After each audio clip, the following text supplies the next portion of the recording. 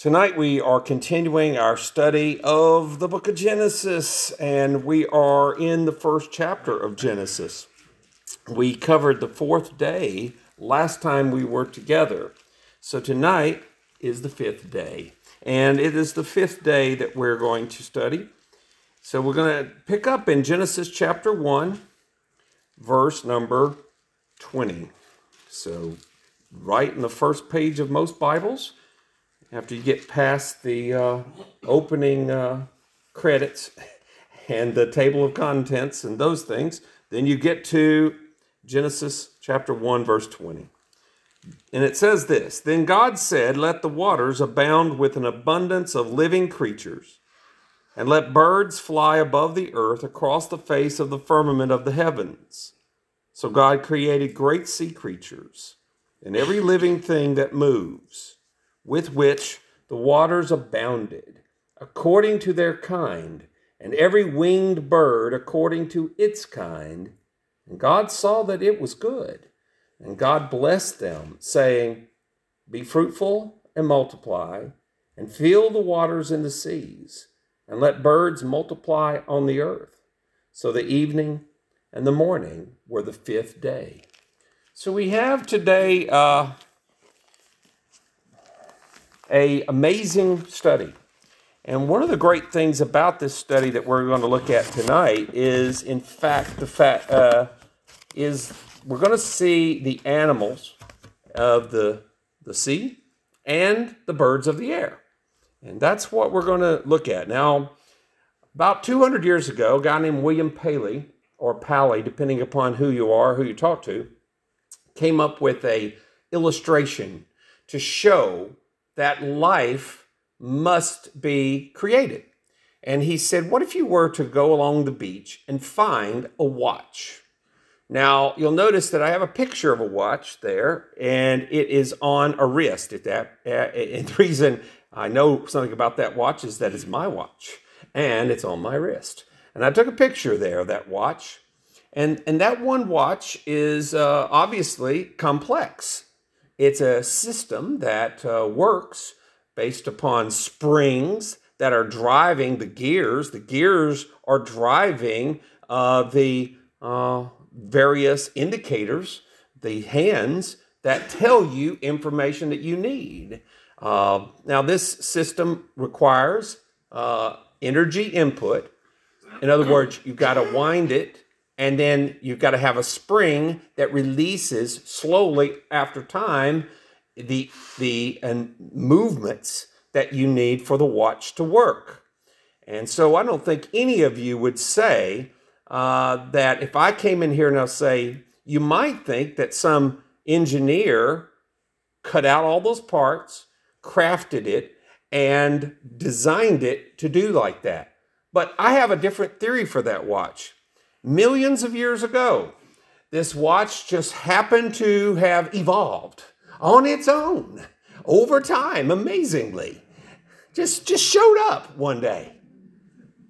Now, you wouldn't buy that as a logical reason because you have some sense about you. You understand that this watch is quite complex. Now, this theory, the old watchmaker theory, if you have a watch, you got to have a watchmaker. That was Paley's argument. This theory was based upon what David Hume said. Now, David Hume criticized this theory. In 1779, he said, living systems only have the appearance of machines, unless it can be proven that living systems are indeed machines at the molecular level. And he didn't know this. He didn't have any clear understanding of these things. Indeed, machines at the molecular level, then Paley's watchmaker argument is irrelevant. So for many years, people thought David Hume had an argument against William Paley's watchmaker argument. But there is a problem with that point of view, because let's look at the watch, but let's also look at the wrist itself. You know, my watch is on my wrist. The watch is certainly complex. It's intelligent in the sense that it was designed, it has functions, and it is something that serves a purpose. But the But the thing is, this watch is a simple open loop system. And I'll talk more about that in a minute. But it is just very basically, you get what you put into it. That's what happens with a watch. It's sort of simple, even though it is complex. But what about the wrist? Now, the wrist is a different system entirely. We don't think about it, but that wrist, my arm has a wrist, and you, if you have a wrist, you have one of these too, is a complex closed loop servo system. You have a lot going on in your wrist that's far more complicated than what's going on my watch. And the wrist is more complex than the watch itself. For instance, the wrist adapts to ambient conditions. I mean, literally, if you have a situation where you get into hot temperature, you sweat and the skin perspires, and it allows, just like it does everywhere else in the body, it allows for things to adapt. It also is able to react and adapt to conditions that are internal, so that if it's cold, the blood vessels will constrict and conserve the precious blood and send it to the center of the body so that your body will keep warm even though your wrist is keeping cool. It fights off invaders. Literally, there are anti-disease elements and systems that within this wrist that carry information that is able to defeat pathogens and be able to protect it against diseases that might be harming the cells in the wrist. It is a self-repairing mechanism. When one of the cells in this needs to be repaired, it repairs it. If a cell needs to be replaced, it replaces it. Now, the watch doesn't do that at all, not even close. That watch, if something goes wrong with that watch, what do I have to do with that watch? I got to take it to somebody to repair it, right? I have got to go to somebody else.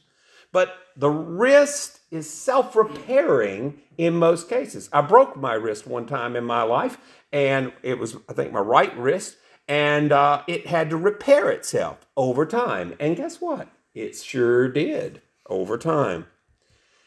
Now, modern science has revealed that even the simplest organisms are complex machines beyond our imagination.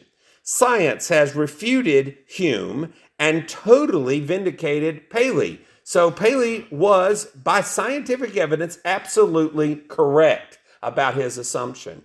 And he was more correct, in fact, because the cells in our bodies are far more complex than the simple watch that Paley mentioned. Sir Fred Hoyle in 1981 said this: "The speculation of the origin of the species that was Darwin's work turned out to be wrong. It is ironic that the scientific facts throw Darwin out, but leave Paley the ultimate winner." So while it was thought by Darwin that life was made up of a bunch of simple building block cells that make us, turns out that that's not true at all. Now, an open loop system is one like you see here. It has an energy source, a mechanism, and a display. So we have here on my watch, the energy source is the spring, the mechanism are the gears and the movements, and the display is, of course, the hands that give us a display. So that's an open loop system. The closed loop system is a little different. It has a situation where you have a desired, you want to find out something with your machine, so you actually program that machine to give you a desired effect. So it adapts to situations so that you can get the effect you want. An example of this is that you have a desired temperature, let's say, in your room. So you program that to a sensor.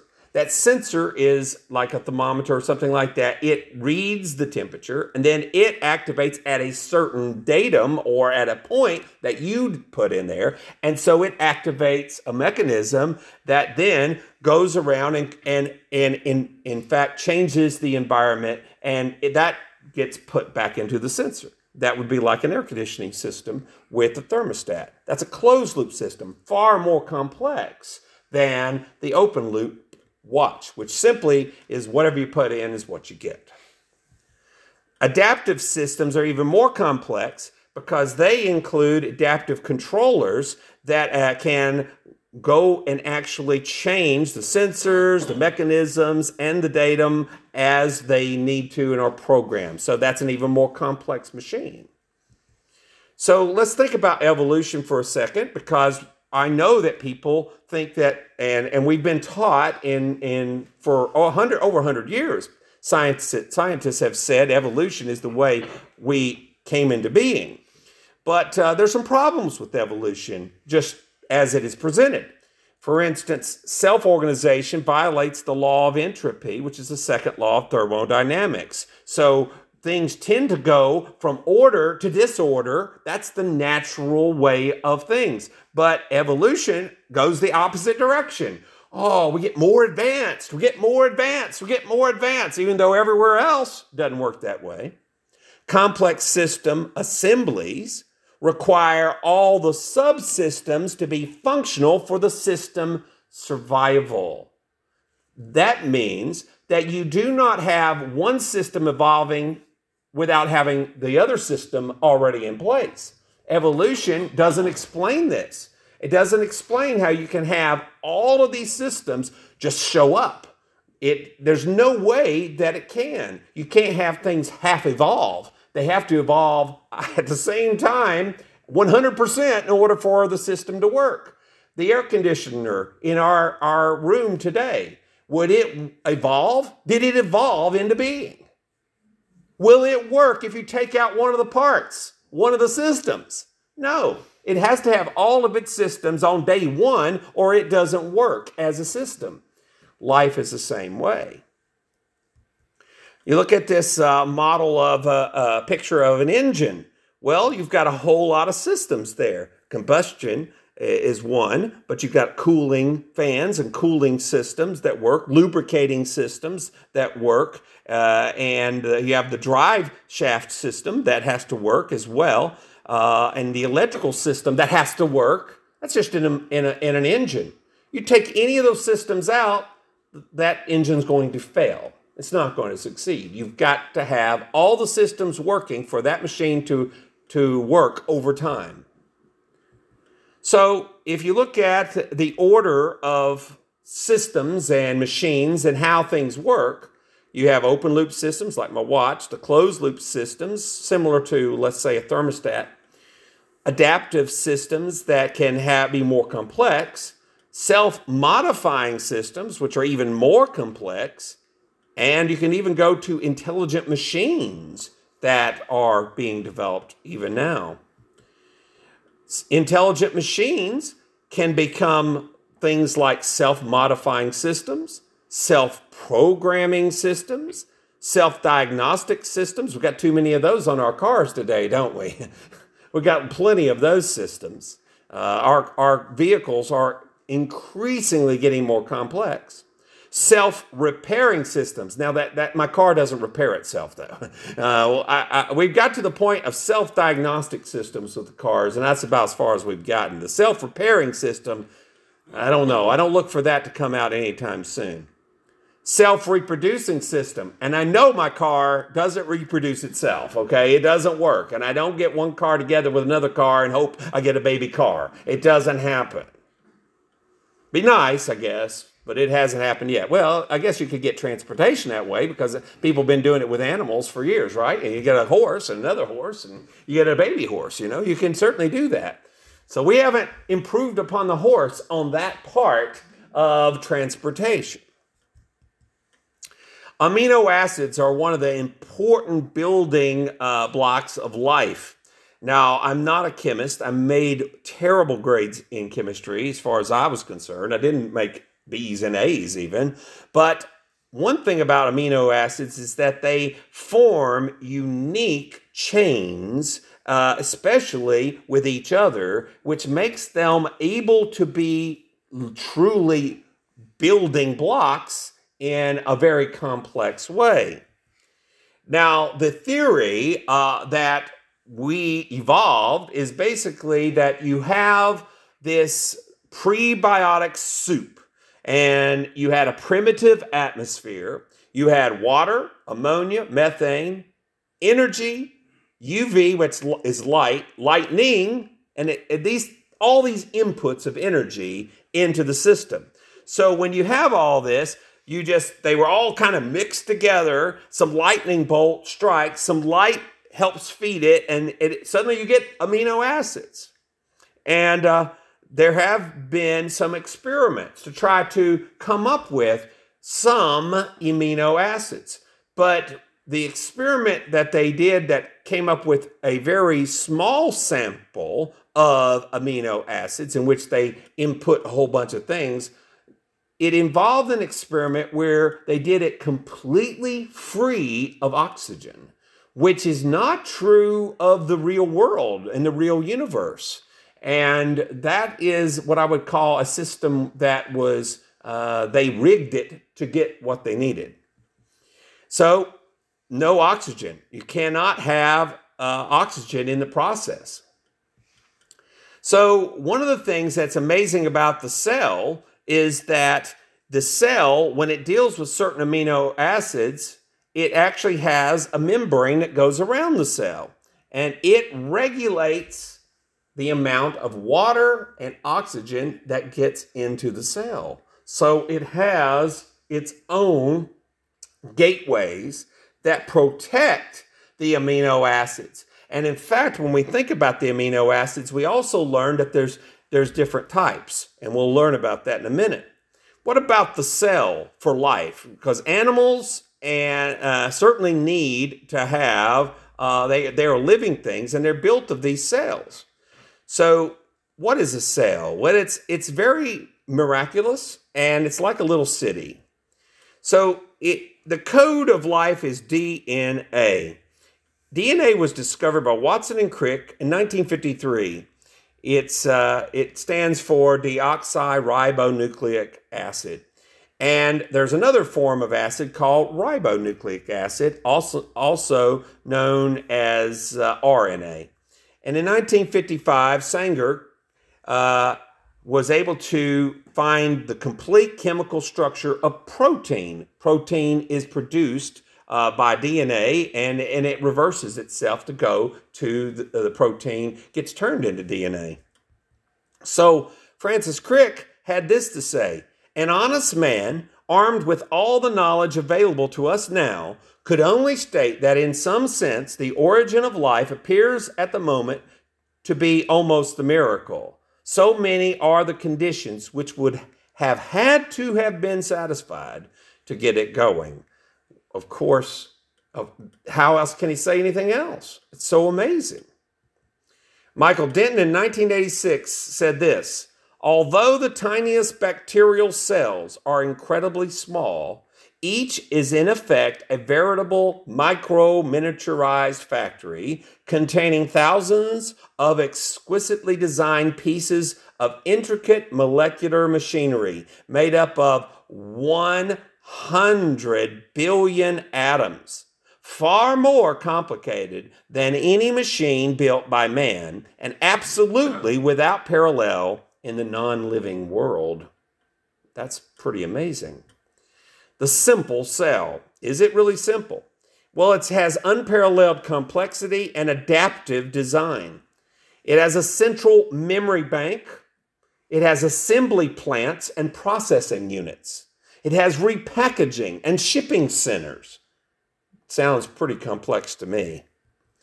It has robot machines or protein molecules that function to do certain things that require information and require it to be able to discern and sense what this is and that is. And it's quite amazing. 3,000 atoms each in each protein in a 3D configuration. Hundreds of thousands of specific types of these robot proteins. Elaborate communication systems with quality control and repair mechanisms. Now remember, we're just talking about one little cell that has this information. A model of the simple cell If you were to create a model of the simple cell that's 1,000 million times larger than an actual cell, each atom would be the size of a tennis ball. It would be 10 million atoms. One, if you were to count them and put them at one per minute, it would take you 19 million years to build your model. So I'm going to put one in per minute. That is 19 million years. Over 10 miles in diameter would be the size of your model. So that's quite a big model, isn't it? So if we look at the cell, and you studied this in school to some degree, you probably remember that you have outside the cell the plasma membrane. It has gateways for exchanges, and it has signal receptors. The cytoplasm is the stuff that's in the middle of it, the fluidish type material through which everything gets transported. And then the nucleus, which is the information center and the library of information that's in the cell. And then the nucleosis, which is in fact an automated factory producing, it's actually got product manufacturing involved in the nucleosis, so that they can actually be able to take information from the library and transport it to other things that they need to do.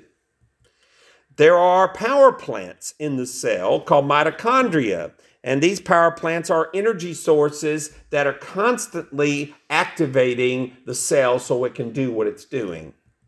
There is the Golgi apparatus, which involves processing, packaging, and shipping and export preparation for various functions of the cell.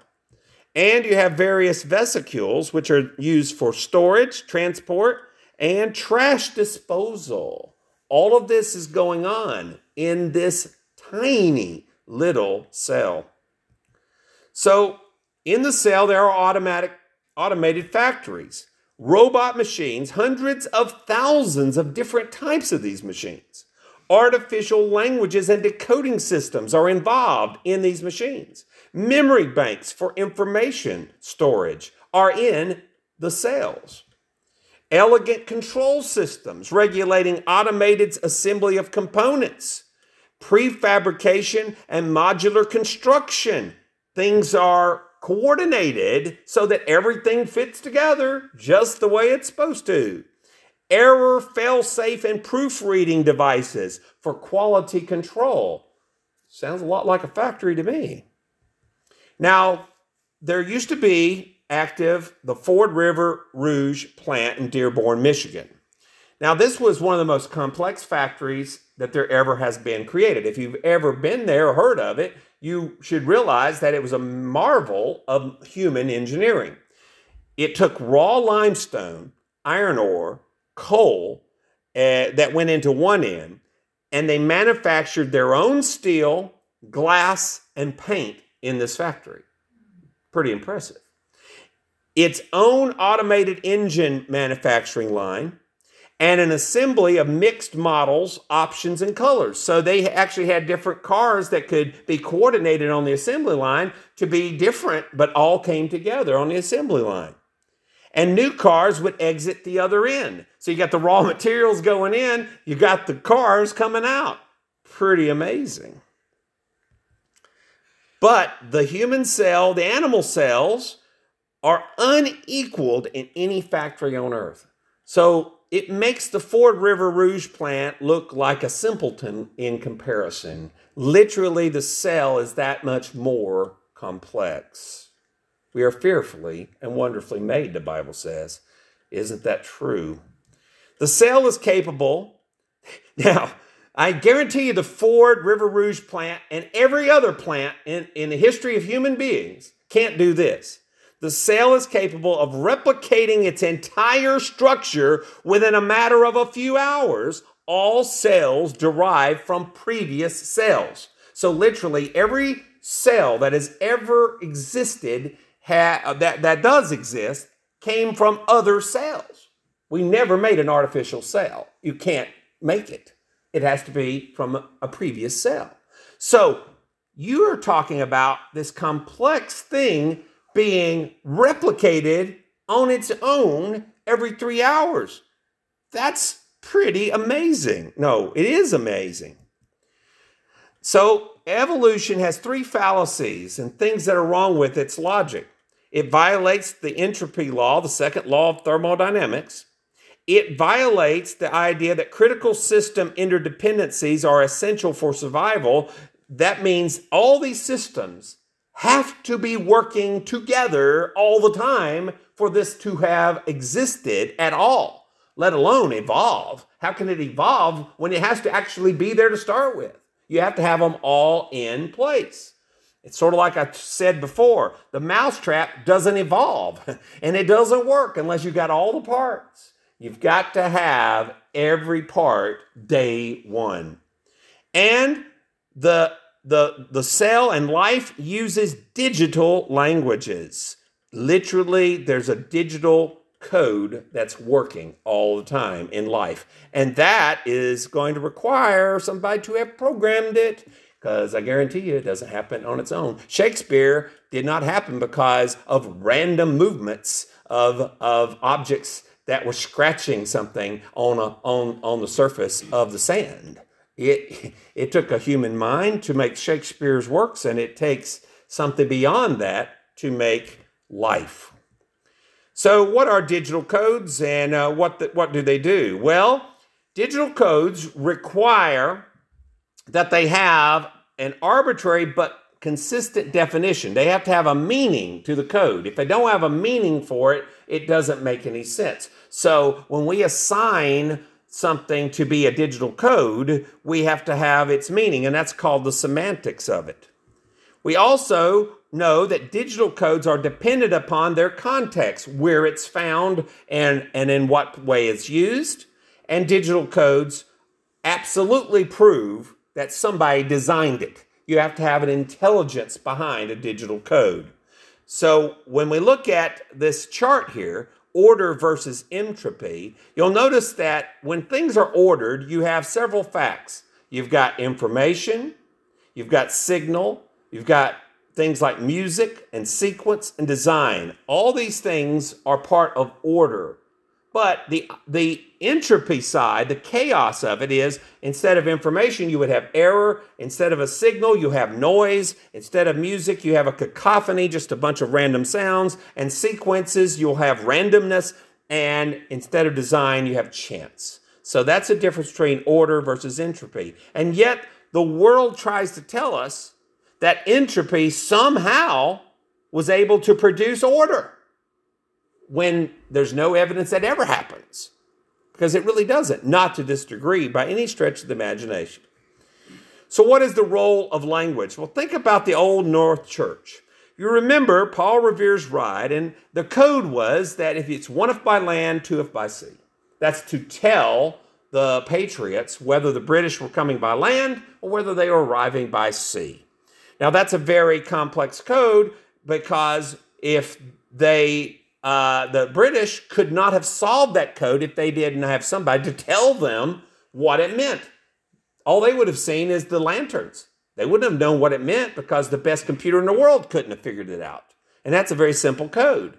So the semantics of it is that if you had one lantern by land, it would tell one thing, and two, if by sea, would tell another. Now the syntax, the context was, it was in the Old North Church. They knew to look at the Old North Church. That is where it is. So if you take the situation here, you've got the meaning of the code, you've got it where it's located and how it's placed. That's the syntax. And then coordinated planning, which is design, or was it random accident? Well, we know that they did it by design. They put that there by design, because you have to, if you're going to have a code, you got to have purpose to it. So digital information works the same way. You have DNA, which is the master blueprint of life. And then that gets transferred and copied into RNA, which is literally almost like a photocopy, and then translated in and carried to proteins. And it is, which are functional machines in the cell. And this is how we end up with the DNA being copied, and it ends up being used to produce new cells. So all this is going on in a very complex way. So I told you about amino acids. Now, these are 20 amino acids that are vital for life. And some of them are nonpolar, which are going to be non-soluble. That means they don't like water. And the others to the right are the ones that do like water. And they have to be carefully balanced in the cell so the cell knows how to properly protect them. Some of these protein machines that are made up of these amino acids, they literally have the water soluble, which like water, they are on the outside, and those that are going to be hydrophobic or against water are going to be protected on the inside. That had to be designed for this to happen to make these machines. We, again, are fearfully and wonderfully made. It's amazing. Now, let's think about some examples of life. And in this case, the dolphin or porpoise. Now, a thing about a porpoise is, and we can think about a lot of things about them, but let's think about the melon, which is this area right there, the blue on the front of the porpoise, which is the sonar of the dolphin. Now, this is an amazing function that the dolphin has. The dolphin's sonar system involves these equations, mathematical equations that have to be calculated, and it reconciles the velocities of sound through different media. Like seawater, sound goes at a different speed than it does through its skin, through its acoustic lens, etc. So all the things that the water has to go through, the internal computation has to be calculated precisely so that the dolphin sonar will work. Otherwise, it would just be nonsense.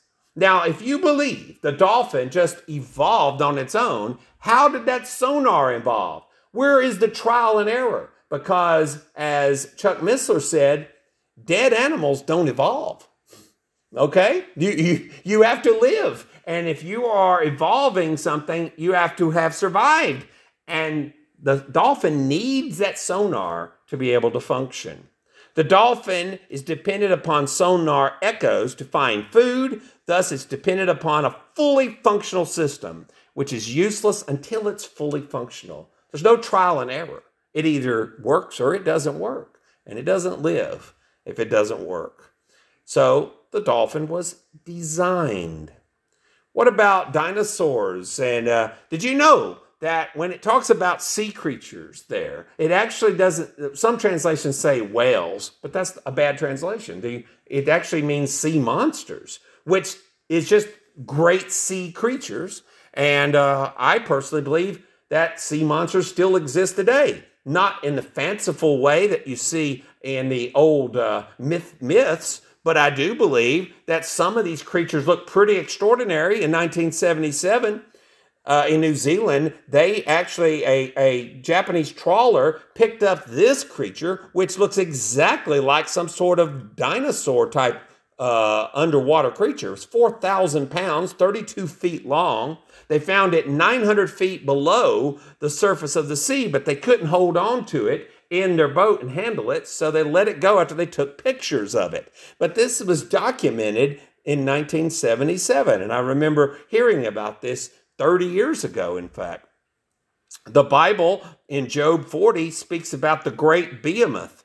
It's been given different names, but I believe that he probably referred to what would amount to dinosaurs. And in fact, if you think of looking at something like a giraffe, if you were to bury the giraffe skeleton in the ground and age it, it would look like a dinosaur skeleton. I mean, think about how tall the giraffe would be. Would a giraffe would it even fit in this room? Probably, but it wouldn't get in very easily, would it? They're very tall creatures. So the beauty of God making these sea creatures, and they still exist. Many of these creatures still exist today. And even the blue whale is over 100 feet long. I mean, that's That's a large living creature, don't you think? Let's think about birds for a second. Birds, they fly. We all know this. But if you know anything about aerodynamics and you know about engineering, you know that an airplane is highly engineered. You have to engineer an airplane. Well, a bird is highly engineered. For instance, it has lightweight, hollow bones in its skeleton. So it has to have this in order to fly. So there's conservation of weight so that the birds can fly. It has a fused furculum, which is the wishbone. It absorbs shock, and it also helps facilitate breathing. So that wishbone has a purpose. It's not just for us to have good luck for the turkey, but it has a purpose for most birds. And it does these things to help it adapt and to live. It has egg laying, but they have to lay eggs outside its body so it can fly and they don't have to carry the extra weight of the babies. So they literally lay their eggs so that they don't have to be able to carry their young all the time. So their young can develop separately and they don't have to bear them like other creatures do. They have reproductive organs that only operate during breeding season. And then they atrophy and they reduce in size so that they have, guess what? Less weight. So they can fly more efficiently. Now, that's pretty complex, don't you think? And that didn't happen by accident. How about their physiology and how their systems operate, the birds of the air? Well, they have a very fast metabolism, super fast metabolism. They have a high body temperature. If we had 104 to 108 degree temperature, we would go to the hospital probably. But they have that temperature almost constantly. They have lungs that are open at each end. And they have, especially these birds that fly for long distances, they have the ability to breathe out. But when they breathe out, they're actually got extra air stored in other sacs that squeeze together and put air back into their system. So they're breathing when they're breathing out and they're breathing when they're breathing in. They're breathing both times. We don't do this. They have 450 breaths a minute compared to about 30 a minute for us. They have larger hearts for altitude. The birds that fly at high altitude have larger hearts. And they beat 400 to 1,000 beats a minute. That's a lot of beats per minute compared to an upper level of maybe 160 per minute for a lot of people when they're doing activities. Feathers. Well, the feathers are designed to be aerodynamic, but also to protect their bodies and to conserve body heat or to release heat. And unlike the ailerons on an aircraft, which move in usually one direction, the flaps on an aircraft, they usually have servo motors. They move kind of like on a little pivot, and they go up and down, up and down. That's about what they do. And then they store away. These feathers move in three different directions, three dimensions, and they individually can be controlled by the bird. We haven't designed anything like that. And I like what one man said, the Wright brothers, for years, people tried to fly like a bird, and they made designs like birds, and they couldn't fly because we're not birds. and therefore, the Wright brothers, who made bicycles, were probably smarter, and they figured out they needed to find a different way of flying than just what the birds do in terms of flapping their wings. So they were able to get their plane lifted through a different way. How about the feet of a bird? Well, the birds have different feet, but they work for that bird, for their environment. And it works, and it's specifically designed for its unique lifestyle. Now, I know what people say. The evolutionist says, well, they've adapted over time. There were all these variety of birds, but they are the ones that survived.